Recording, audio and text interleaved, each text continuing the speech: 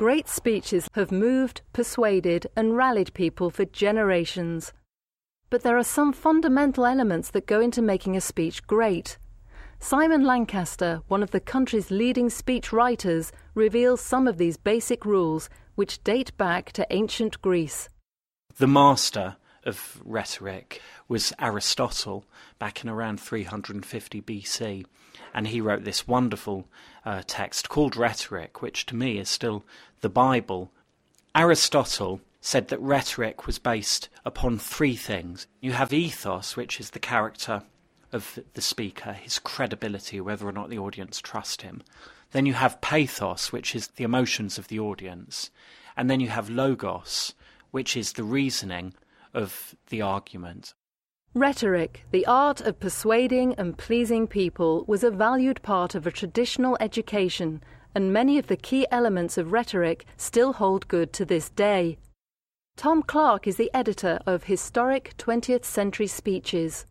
Traditionally, rhetoric was an elite activity. What changed it was the advent of democracy, where suddenly the elite had to reach out beyond their own in order to try and change people's minds.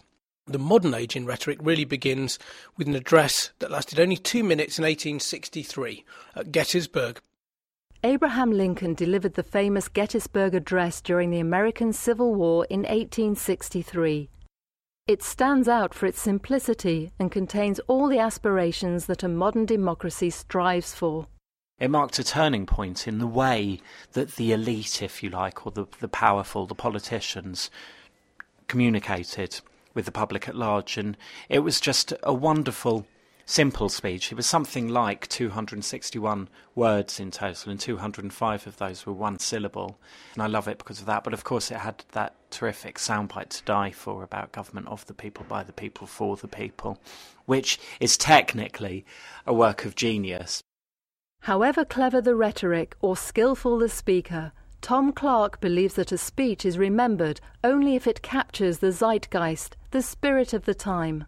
I think that the speeches that we really remember are those that, for us, define a personality, or those that, in some cases, demolish a personality or rally a cause in a way that it's not quite been rallied before. And so we can look back then and identify the speech as something that changed history.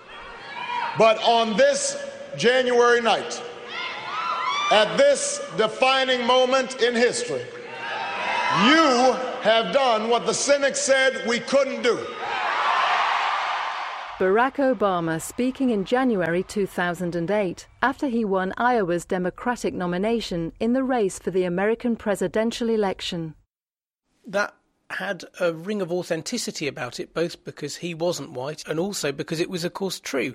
Every black activist, every white racist had said that this day would never come, and him contradicting what everyone had agreed on before that, simply by saying it, it came from him, it moved the audience and it defined the moment.